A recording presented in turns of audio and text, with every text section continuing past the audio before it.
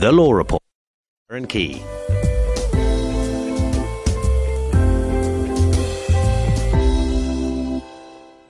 And a very good evening to you from tonight's Law Report programme. Well, this evening we're focusing on Garnishee Orders, or to give it its proper name, an emolument attachment order. Now, this topic was suggested by a listener, Brian Fenter. Brian, thank you very much for the suggestion, and hopefully all of you listening will get a lot of good information out of this. Well, this order is imposed on an employer who has a legal obligation to deduct from the employee and to pay over the amount to the lawyer or the administrator on a monthly basis.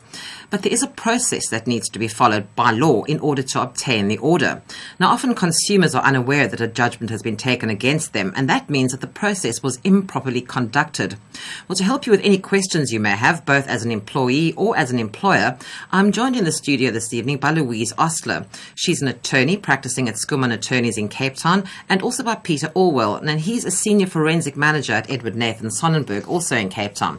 Good evening to you both. Welcome to the show. Thank you very much. Good evening.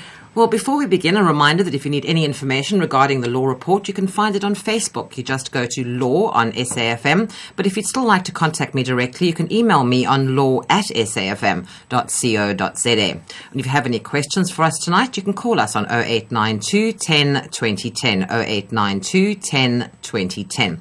Louise, I think let's start from employee perspective. What should people be made aware of as far as these orders are concerned?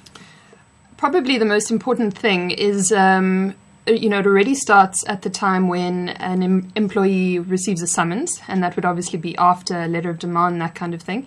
Often at that stage, a person is asked to sign a consent to judgment, which is then turned into a default judgment, and often would then immediately act as a consent to an emolument attachment order.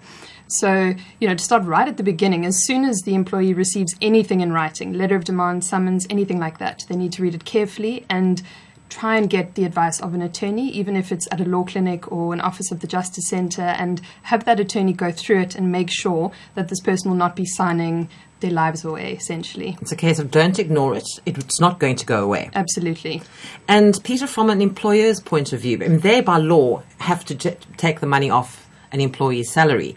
But what do they need to check on that order before they start doing that? Well, there are a few things they need to check. First of all, they need to see on the order that the employee's name is there. There's an identification in terms of who the employee's identity number is or staff number. There should also be a case number. And at the same time, they need to ensure that there's a valid order, an original order at the same time, which is produced with a copy, so that you can make sure that that order is in fact valid. And it should have a stamp from the clerk of the court as well. We have had callers into the show before who've said suddenly they've got their pay slip and there's all this money that's missing, and they've gone to make inquiries, and it turns out that there was this judgment against them, and now there was a Garnishee order. Surely the employer should talk to the employee before they start taking this money off, or by law are they not required to do that? We've, in the work we've done with employers, we've said it should be good practice that as soon as an employer is issued with a Garnishee order, they should advise the employee. They should, in fact, give them a copy of the order, and they should explain what the order means, its implications, their rights. And we've gone about creating a handbook for employers to assist them in that process, to also educate employers, but at the same time to assist employees in terms of what they need to do next now that the order's been issued. So this handbook, Peter, where can they get hold of this? They can get hold of it from our office. They can call me on 021 410 2500. And just ask for Peter, and you'll be able to tell them how to get hold of this handbook. That's correct. What is it called, this handbook? It's the Emolument Attachment Order Handbook, and it's for both employers and employees. Okay, so because I think people need to be able to see it. If they've got it in front of them, if something happens, they've got all those points of reference. Definitely. There. Now, things like these Garnishee orders, how's the fraud situation? Is there a lot of that going on? Because there's an abuse of these things. To start with, employees are getting caught by them all the time. Louise? Yes, unfortunately there's a lot of fraud. Probably the most common fraudulent activity surrounding emolument attachment orders is the rules of jurisdiction are very specific. The order should be applied for in the court where the employer has their place of business. But often these orders are sought in courts in the middle of nowhere, and the reason that the creditors do that is because once the order is granted, then it's very difficult for the debtor to now actually go and have this order amended or rescinded because they can't physically get there, and also, of course, can't afford to hire attorneys to represent them wherever they are and in that place where the court is. So that's one of the biggest problems. Then, of course, another big problem is fraudulent consent. So signatures will be forged. And in that way, the clerk of the court will assume that the signature is the signature of the debtor when in fact it's a forged signature. So unfortunately, there are a lot of fraudulent practices going on. How much strength does the employee have when it comes to trying to dispute this now? Yeah, it's very hard for them usually because they're often the least financially literate. They don't understand what the order is, and they really struggle to deal with what has happened in essence. And without seeking legal advice, a lot of them will struggle, and in fact the situation gets worse because most of the time they ignore it and hope it goes away. And often in those situations we found that those consumers keep on taking out more debt, more agreements, and often ring up 2, 3, 4, 5, and we've seen 12 emolument attachment orders where they just ignored them and just taken out more debt. What is a Section 129 letter? Section 129 letter is essentially a letter of demand that's in terms of the National Credit Act, and that's really something that starts the debt collecting process. So that's before summons, before judgment, and therefore way before you get to emoluments attachment. So if you get stage. one of those, a Section 129 Yeah. letter, you should actually try and make some sort of an arrangement with your creditors Absolutely. before you get to the point of having the Garnishee order. Yeah, at that stage when all you have is a letter of demand, you've had no court action instituted against you yet, so then you've still got the option of going to debt counselling, which is provided for by the National Credit Act. Once you've got a judgment against you, that debt counselling option is not available, and you would have been blacklisted and things become a lot more difficult. So as soon as you get a letter of demand of whatever nature, any kind of legal letter, you need to go and see an attorney, and if you can't afford one, try and get to your nearest legal advice office. Now, there's something else that I think people need to be aware of. It's something called the in duplum rule. Could you explain that, Peter? Sure. Or Louise, whichever one of you is more comfortable talking about that. Louise? Okay, the in duplum rule, it has changed since the coming into being of the National Credit Act. In the past, what the in duplum rule meant was that, say you got a judgment against you for a capital amount of 5,000 Rand. The interest on that amount could not exceed the amount of the capital. So your interest could not exceed 5,000 Rand as well, but legal costs could basically run into infinity. And that's where people got caught. So they could have a capital amount owing of 5,000, interest of 5,000, but then costs in the tens or 20,000s of rands. Since the introduction of the National Credit Act, the in duplum rule has been extended so that now neither costs or interest together can exceed basically twice the capital. So, if your capital is 5, then all of those costs couldn't exceed another 5, if you see what I mean. So it's become a lot more strict. Manageable as well. Yeah. And hopefully, we'll see a difference because of that. Peter? Why I paused a bit is I've met with several organizations, employers recently, and employee bodies, and there are a lot of attorneys that are not enforcing that rule. In fact, it seems to be poorly understood.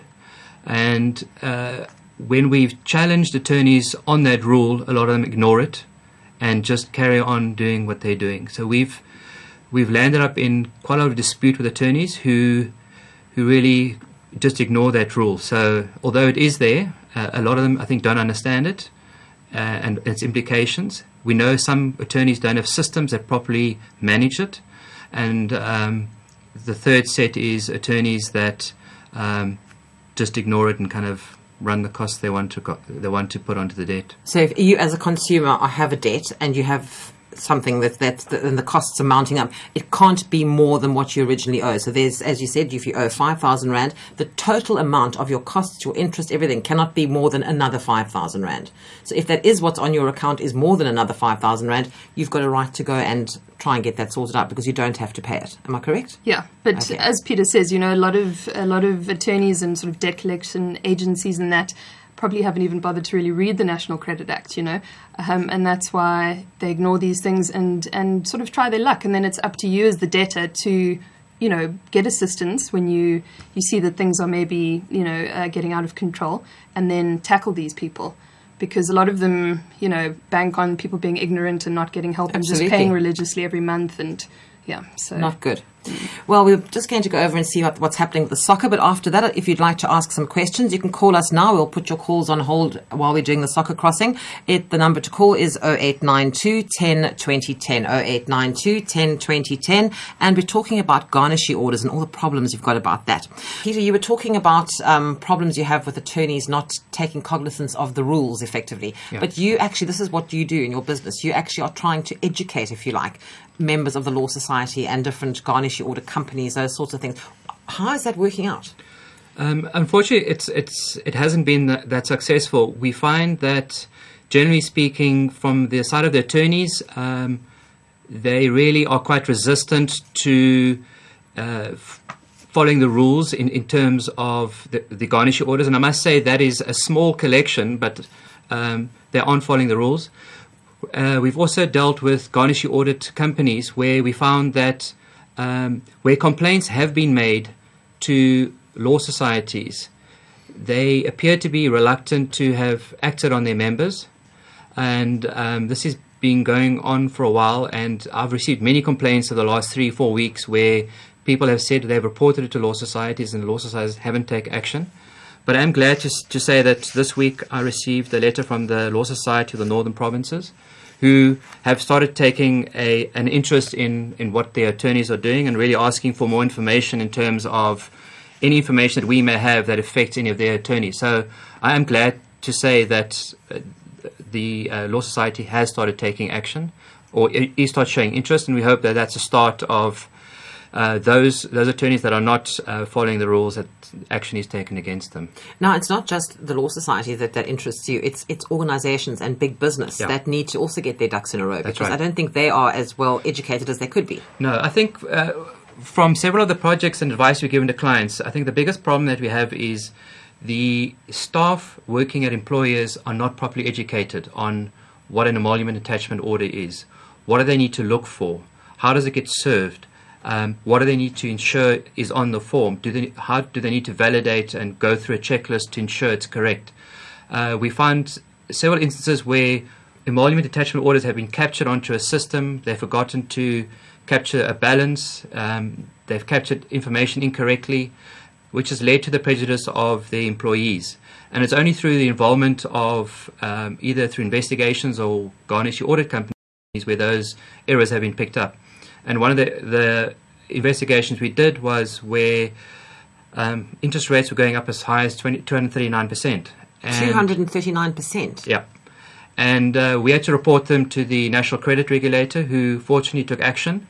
But we're finding that because the induplum rule isn't consistently maintained, that the employees are often the one that suffer, often through the lack of understanding from the employer side. So it's a double-edged sword from the employer side, affects the employee, that's just being exacerbated by, call it rogues in the process. But you are working on the problem. We are working on the problem. And employers need to just be aware and possibly get some help. That's if right. They don't understand how it works. That's right. And we're finding more and more companies are doing health checks just to ensure that the process that they're running for the employees is correct. They fully understand their legal rights and the employees' legal rights, and they are becoming more informed as to what needs to happen to protect the employees. Because ultimately, if the employees are not happy, it affects morale and could impact on fraud and corruption. Because as we find, if employees have so many deductions and they go down to zero-based pay packets, they put on immense pressure to find income to survive.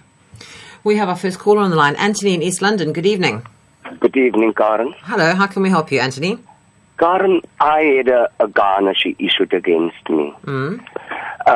And that was basically for, I think it was 11,000 rand. That was the initial date. Now the Garnishee got issued. You know, when the Garnishee was issued at the time, they were cost added. I understand I didn't pay for some time. I couldn't at the time. Now the cost got added. When the Garnishee was issued, it was issued for just about 20,000 rand. that debt is almost paid up now. I phoned the attorneys, and according to them, I still got something like an extra 7,000-8,000 rand still owed to them. Now, I don't understand how that works. Louise? Right. Well, unfortunately, that's quite a common situation. You know, the best sort of advice to give somebody in your position would be to go and see an attorney. If you can't afford one, to go to a justice centre or a law clinic or any kind of advice office you can find, and ask them to just assist you in getting a detailed breakdown of all the costs and interest, as well as, showing a reflection of all the payments that you made, so that they can help you in just trying to work out whether any of the costs should not be there. Which obviously, does happen. But it is quite a complicated process to sit and go through all of those costs. If you can't manage that, it is possible as well to, sort of report the attorneys to the Law Society and ask them to get involved in clarifying all of this for you.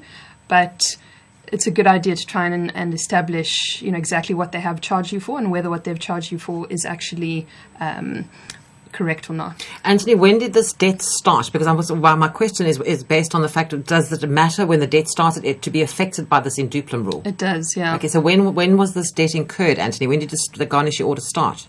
This Garnishee Order started 2 years ago. So it should fall within, falls within the National Credit Act and all those sort of things. Yeah, the National Credit Act came into force, I believe, on the 1st of June 2007. So, if they are then...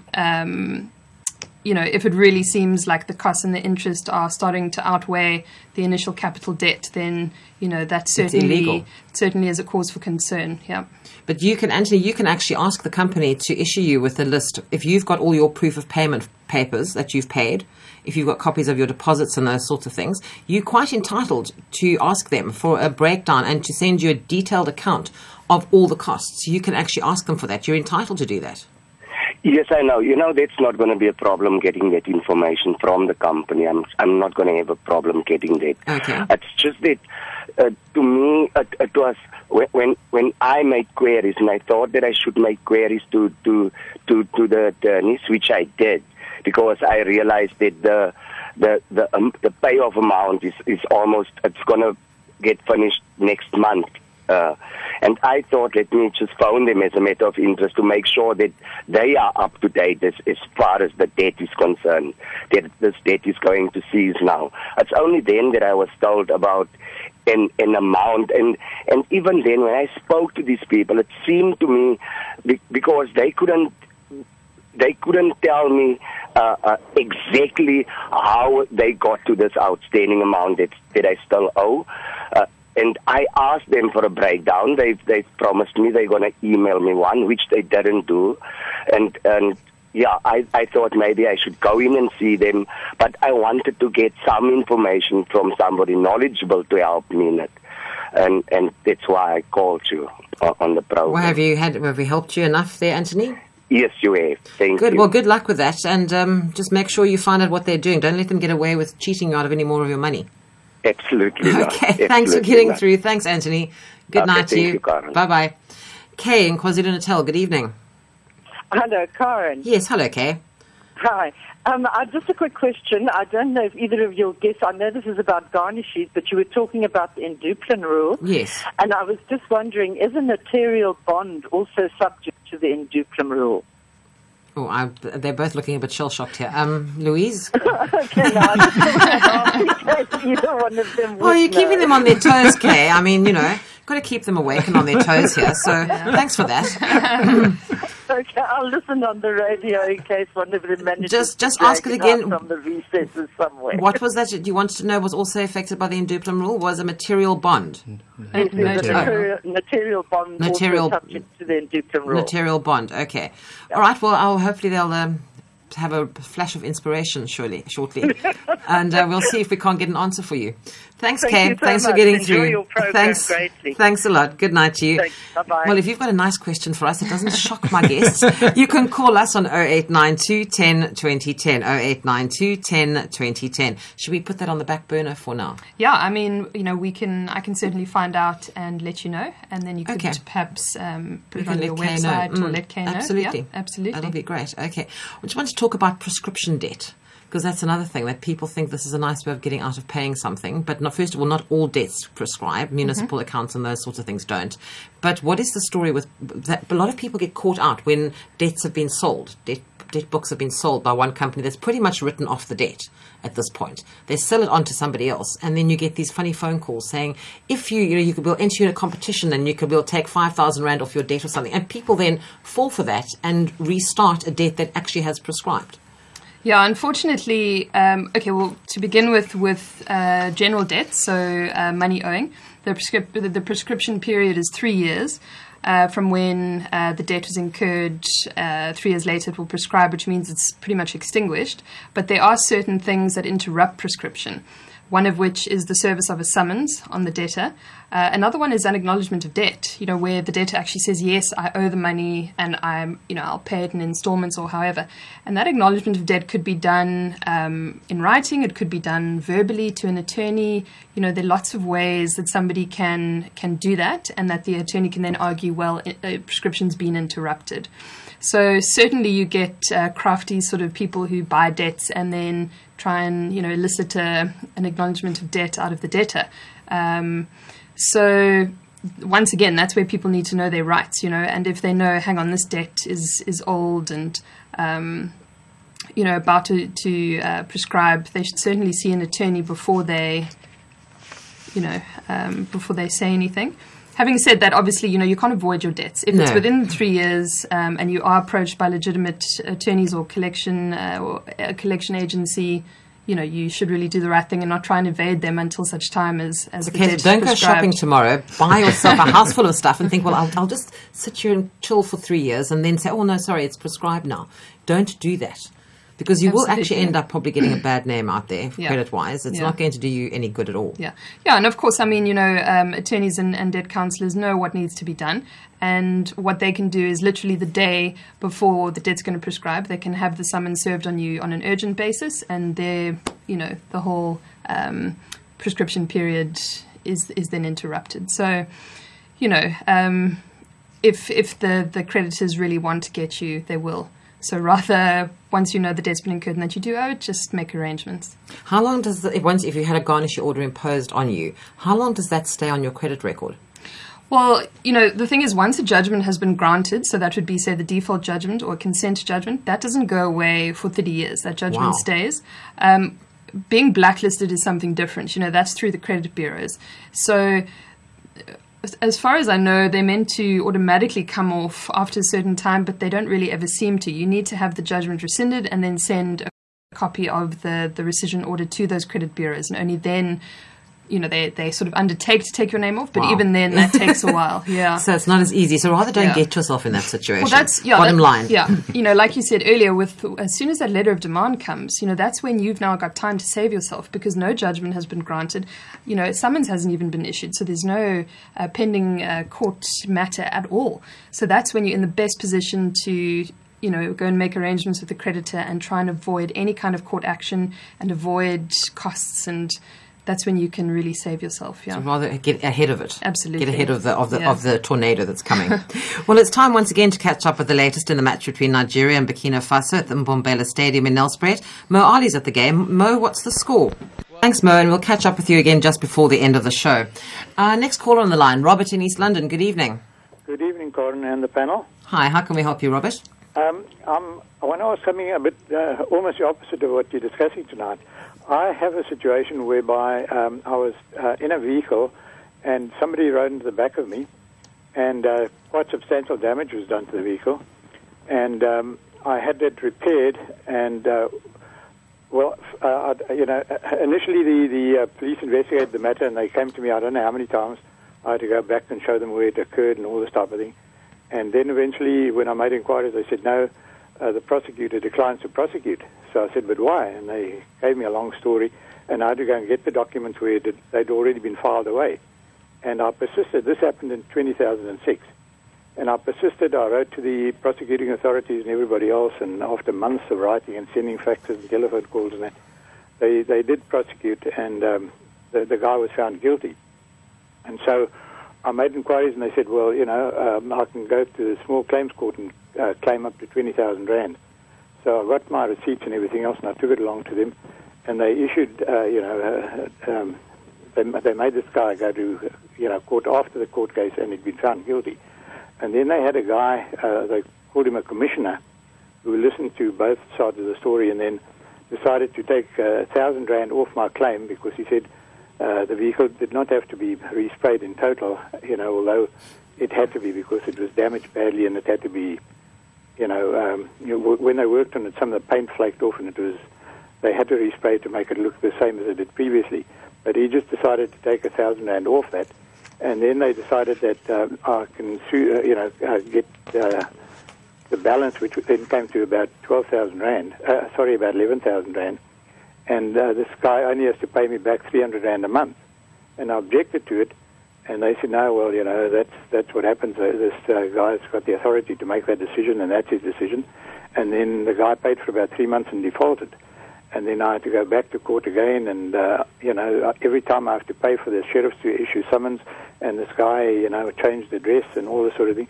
So I've been to court since 2008 when this happened, probably 60 or 70 court appearances before the case was even handed over, and he was found guilty.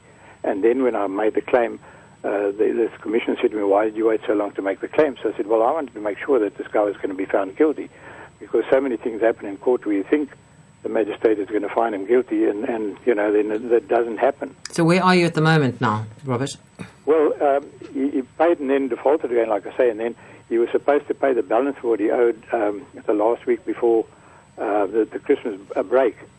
And then he didn't come up with the money then, and then they phoned me and said, he'd offered to pay 12,000 rand when he got his bonus. And then when he got his bonus, then he hummed and hawed again.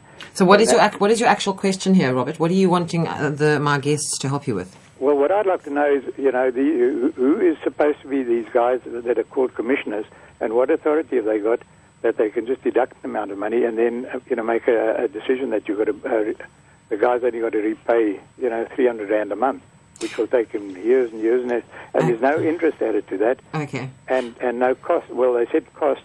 And then when I queried it the last time, they said, this guy did allow an amount of 16 rand for costs, but it's cost me about 400 or 500 rand for the sheriffs and, registered letters and everything in the meantime. Okay. This isn't quite what we're talking about, but just as a little sidebar here, can someone like Robert actually get a Garnishee order onto this guy's salary? I mean, how does that work? I mean, could he do that? Yeah, what he would need to do is unfortunately, he would need to do this through an attorney. He'd need to go to the attorney and discuss his debt collection options, which are essentially, there are three available. The one is the warrant of execution against property, which is not worth it if we're talking about a small amount of money. And as Robert said, he's already spent a lot of money on sheriff's fees. He's then got the route of emoluments attachment order, but once again, there are sheriff's fees involved, and it would all depend on where this guy is working, how much he is earning, whether he's going to consent to the emoluments attachment order, because if he's not, there are provisions in the Act which allow you to get one without consent, but it's not so easy.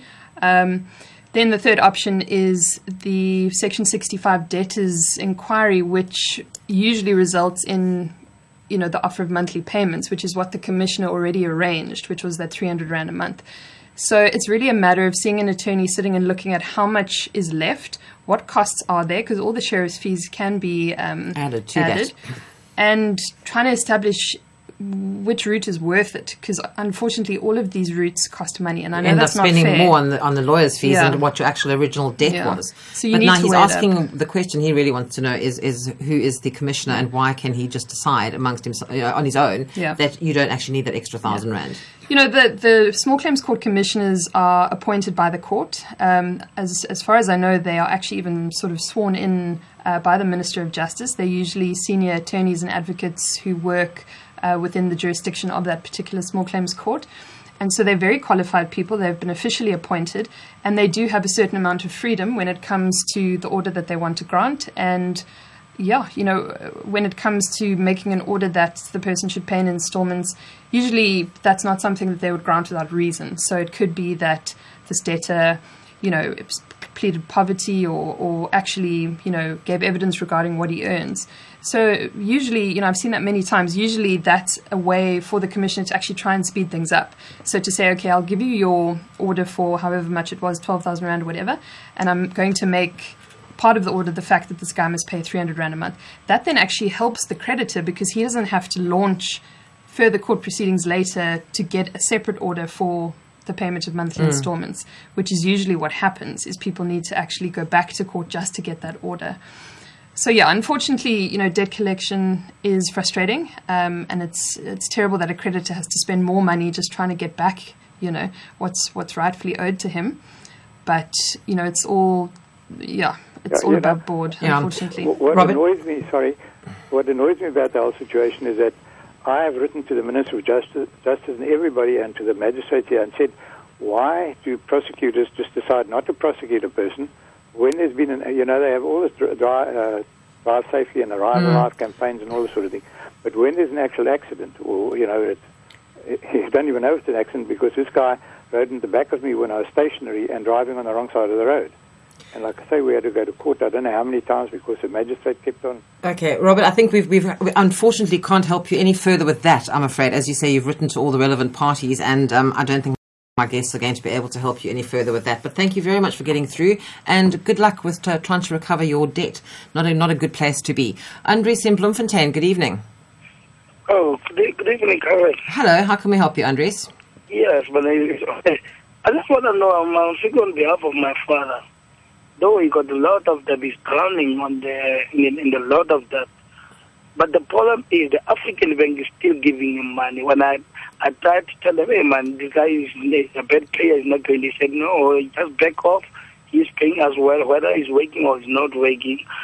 As long as we get our money, whether he's jumping the months, you know what I'm saying? But now, isn't there a rule now where they're supposed to do an investigation into your credit worthiness, and they can't just keep lending you money all the time? I mean, that's part of the National Credit. It's not the National. It's the National Credit Act. They're supposed to do a financial needs analysis and see whether you can afford the debt, and whether it's affordable, and if there are transgressions later on, it could be proven that they were in fact reckless lending, in that they didn't follow a proper process to determine the affordability of that consumer and the amount of debt that was extended to them. So yes, that is a problem. So what can Andries do now? His father, he says, is drowning in debt, but the bank is still sort of literally drowning him back with more money. We've just become involved with several clients who've landed up in a similar position, and our suggestion is to really, in terms of the credit provider, is to report into the National Credit Regulator.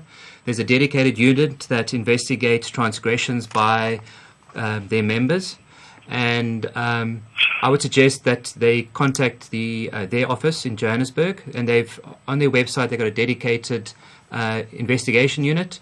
You send them your details, your statement, and any correspondence, and then they will fight the fight on your behalf, because that member, the credit provider, is a member, and they've signed a code of conduct and to adhere to certain standards and behavior. So, Andries, you can actually get hold of the National Credit Regulator. I tried it, ma'am, but the problem is whenever I tried to do that, they told me, no, as long as our customer is paying us nicely, we got no problem. And the reason why is whenever they give him the credit, they just give him the credit because they know him, not about he qualify. You know what I'm saying? Just because they know him, and the person who's giving, the salesperson of that thing, is getting commission as soon as somebody is getting the money. Is your father? But you say your father's drowning in debt. Is he managing to keep up with his repayments, though? That's correct, ma'am. He is. He is still carrying on taking the money, but the problem, he's unable to pay. But sometimes he's paying, he's jumping the money. He's a bad payer. He do pay, but he's a bad payer. Oh, so he pays when he can, basically. And if you're the bad payer, you cannot get the credit tomorrow or next month. But the problem is I try with his ID number to stop him to where he's trying to borrow the money so that they can't lend him money. But now, have you contacted the National Credit Regulator, Andries? No, I only contact this company. No, don't contact the bank. You need to go to an organization called the National Credit Regulator. You can find them in Johannesburg, and if you go onto the internet, they've got a website and they've got a contact number on there. And They would be able to help you. You just have to tell them what's going on, and they'll be able to give you advice. Do I sound professional, or am I bad for my father? And I'm trying to stop him doing that. You're trying to help him, because I'm sure if it comes to that, you're going to end up trying to carry the debt on his behalf, Andres. That's correct. So tell me, so as soon as he can't pay this thing, he's gonna come. About the Garnishee order, or yes, to come to take some inherit our finisher at home. Yes. Will they do that if he can't pay? Yes. Even though we are old, we can't stop them, or all we have to do, we have to stop my father. That is why you need to contact the National Credit Regulator, because the bank is not supposed to be giving him all this money. Okay, when is the stage of inheriting someone's assets there if you don't pay the account? How many stages do you pass before you come to the house and take the finisher and take the car and sell it to cover the debt? Yeah, there's still a long way to go in this, as long as he hasn't received any documents yet. So you need to make sure, has he received letters of demand? Have summonses been served on him that he hasn't told you about? Because once that's happened, then judgment could be granted against him, and then absolutely the sheriff could arrive and want to attach his furniture. So you need to be proactive and make sure, talk to him and just find out what has he received, if anything, and then get legal assistance. If it's pre-judgment, you can see a debt counsellor, which is in terms of the National Credit Act. So, yeah, you need to be on the ball and make sure that you nip this one in the bud before it goes any further. Okay, thanks a lot. Okay, but just get in touch with the National Credit Regulator, Andres, because they'll be able to give you advice what to do as far as the bank lending your father all that money. Yeah, because when I was trying to talk to him, he cannot listen. He can listen to me now, but tomorrow he's done signing the papers. He got the money. Okay, well, you need to contact. Worry about the son. Contact the Can't national. Listen to the young person. Well, contact the National Credit Regulator. I'll put the contact details up on my website. So if you want to look at the Facebook, it's Law on SAFM. I'll have all those details up there by tomorrow morning, so you'll be able to find that there. I'll do that, Karen. Okay, thanks, Andres. You too. Good night to you. Albert in Johannesburg. Good evening. Albert? Hello. Hi, you there? Hello. Hello. Hello. Hello. Can you hear? Hello. Yes. Yes. My name's Albert. Albert, this line is terrible. I think we're going to try and get you back. We'll call you back. So hang up the phone and we'll call you back, and hopefully we can get a better line.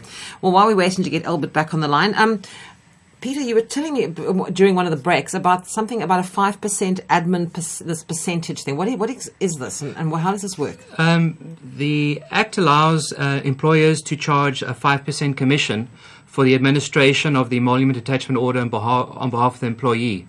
And what a lot of companies do is they retain that 5% of the monthly deduction, and that 5% is used towards paying for people or systems to manage the emolument attachment order on behalf of the employees. But part of the problem that I'm experiencing is a lot of organizations don't have the expertise in-house, and they don't understand what they need to do, the rights of the employer or employee. So we've come across several good Garnishee audit companies that will, for that same 5%, so it's no further cost to the employer, they will take over the management of those emolument attachment orders. They will do the audit, the investigation, and they'll manage those orders on a monthly basis on behalf of employers. The benefit of that is you've got a team of specialists who understand the laws, the acts, they understand when an order arrives, whether it's valid or invalid, and they in fact take that administration away from the employers who quite honestly feel that it's a burden, and that if they can get rid of it, it's to their benefit. So my suggestion is to organizations that are suffering or under the administration or don't understand it, is to look for a reputable Garnishee management company, one that's got a big track record. A lot of them are doing a lot of work for the big mining companies and financial services companies. I have worked with some of them, and they do a really good job. So in terms of where government is going at the moment in terms of wanting to ban Garnishee orders, I think it may be premature. There are solutions to the process. What would they replace it with then? Well, that's the big discussion. I think at the end of last year, there was a workshop for all the role players, be they attorneys, debt collectors, Garnishee audit companies, where National Treasury said that they found that there was too much abuse and exploitation. They wanted to ban them. But nobody can see what the alternative is. There was a discussion around putting a government kind of ACB type clearing system, but that would be several years away. So I think whatever that mechanism is going to be is still quite far away in terms of becoming reality. Yeah. So we've really, we've helped quite a few companies in terms of taking that burden away from them, and it's worked. So I think it's one of those alternatives employers should investigate. Well, we're going to go to Albert shortly, but before we do that, just quickly before we go to the soccer, Louise, we were speaking earlier as well about judgments and defaults. What is the difference between a judgment and a default, and how does it affect us? If you get yourself a credit record, we're all entitled to get one per year for free. Some people may be unfortunate and find that they have judgments and defaults on their credit record. The difference is a judgment would be a court judgment, so usually a default judgment. And that would be where summons was served on the person, they ignored it, and next thing the creditor went and got a judgment. A default, on the other hand, is where you simply may have missed a payment, and that could happen in a variety of situations. You move and you don't get the invoice, that kind of thing. What's very ironic about these two things is that a judgment is a lot easier to get rid of than a default. When I say easier, there is a long process to go through. With a judgment, you need to apply to the court where the judgment was granted and ask the court to rescind that judgment. That can be a long process depending on the circumstances. But once you've got that order rescinding the judgment, you then send it to the credit bureau and they need to then remove the judgment from your credit history. With a default, however, there's no court process because it's never been through the court. So all you can really do is go to an attorney and ask them to write letters to the credit bureau explaining, that you in fact were not in default, or you've cleared the debt, or whatever the case is, and kind of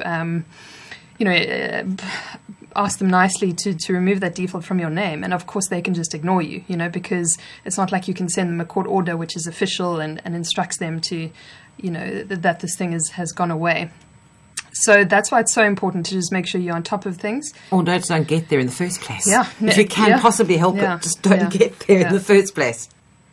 Well, hopefully have Albert back on the line with a better line. Albert in Johannesburg, good evening. Good evening. That's a little bit better. Hi, how can we help you, Albert? Yes. Yes. My problem is that I had a kind of an account with the municipality there in Tsakani. Okay. Yeah, they sent me, and it was an amount of something like 16,000 rand altogether that I needed to pay. Okay, I went there to secure the payment, the repayment of that 16,000 rand. All they did is I would pay this amount without interest. And they wanted me to pay 10% of it, of which is something like 1,500. Then the remainder I would pay it in equal installment until it comes to an end. All they did, they secured that amount, then they opened another current account that I will continue paying my current service every month. Okay. Okay. Yes. So what I did, I paid that 15,000 rand until it comes to an end. Then I went there just to settle, to close the account, because they told me that once you finish to pay the last cent of it, the account's going to close it automatically. Okay. When it came to that point, the account came to 15,000 rand closed. So when I went there, they said, no, there's another account that just arose. I said, how? They said, no, there's an interest somewhere. I said, no, you said I have to secure the 16,000 rand. Then once it's finished, the account's going to close automatically. So I was just wondering how these things work, because I currently have my current account in which I'm paying my service every month. But on the other hand, they're saying I owe more, another 7,000 rand. I don't know where that. Okay. All right. Okay, Albert. I'm chasing wind now. I don't know what the story is now. Okay. Let me ask my guest. It's a municipal account. He's paid 1,500 rand apparently to secure the debt, he says, in the beginning, which apparently I think was supposedly sort of like the interest he paid up front almost. And then he paid off the balance. And now suddenly they're hitting him with more interest. Is that how it normally works? Look, it really depends on whether the municipality took a judgment against him or not, or whether, it's before that point. Sometimes there are duplications with these municipal accounts for various reasons. So it really depends at what stage it is. The best advice would be for him to establish, is it pre or post judgment? If it's post judgment, see if there's any way that he can discuss all of this with the attorneys who do the debt collection for the municipality, and then ask them for a full breakdown of how everything has been calculated. If it's before judgment, then it may be worth still going to an attorney and asking them to assist him with requesting the full breakdown and an explanation of why there has been duplication of accounts and all sorts of things like that. It's going to be a long road, I think, Albert, especially with a municipal account. You're going to have to look into it and possibly get hold of an attorney to help you, because it could get quite complicated. I'm sorry we can't help you any further with that, but thank you very much indeed for getting through to us this evening. We're coming up to the end of the show, but just very briefly as a wrap-up, some pointers for the listeners on Garnishee Orders. Peter? I think from a perspective of Garnishee Orders, when they get served on the employer, make sure you check the information, make sure the employer is working for you, is clearly identified, there's a case number, it's been stamped, make sure you see the original, and then decide how you want to administer it, either yourself, and make sure you understand fully what you need to do, or you outsource it, and then advise your employees in terms of their rights, and I also think in terms of educating them in terms of the process. We've also suggested educating people in terms of financial management to better manage their debt, or never to get into debt. Well, that's from the employer side. Louise, employee? Yeah, absolutely. Start with trying to manage your debts, of course, trying to keep track of all of your expenses and make sure that you don't get into arrears with any of your accounts. And if you do, then immediately approach the creditor. So, for example, if you're in arrears with a furniture store, go and talk to them, see if there's a plan that can be made without them actually taking legal action against you. Because while it might sound that convenient for a little bit of money to be taken off your salary every month, you've got to realize that can only happen after judgment has been granted against you. Interest is running all the time. You blacklisted. It has a lot of good place to be. It's got a lot of negatives. So there's that thing, the Section 129 letter. Yeah. When that arrives. Yeah. Deal with that. Or even if you get a statement saying that you 30 days in arrears, do something about it. Phone them up. Make a plan. Yeah. Don't just sort of put it in file 13 and think it's just going to disappear. Yeah, it's not going to go away. It's not going to go away. Well, my thanks once again this evening to attorney Louise Ostler, who practices at Skuman Attorneys in Cape Town, and Peter Allwright, Senior Forensic Manager at Edward Nathan Sonnenberg, also here in Cape Town. And they've been my guests on tonight's edition of the Law Report programme. Thank you both very much indeed for joining me. Thank you. The Law Report is on the air every Monday evening on SAFM between 9 and 10, and in next week's Law programme, being the last Monday of the month, attorney Marlon Chevalier will be joining us once again, and we'll be chatting about property law. That's the Law Report next Monday, the 28th of January. And I'll be back with you again tomorrow evening just after 9 with health matters, so join me then. And just remember, if you need any information, you can find me on Facebook. It's Law on SAFM, or you can email me. It's law@safm.co.za. We'll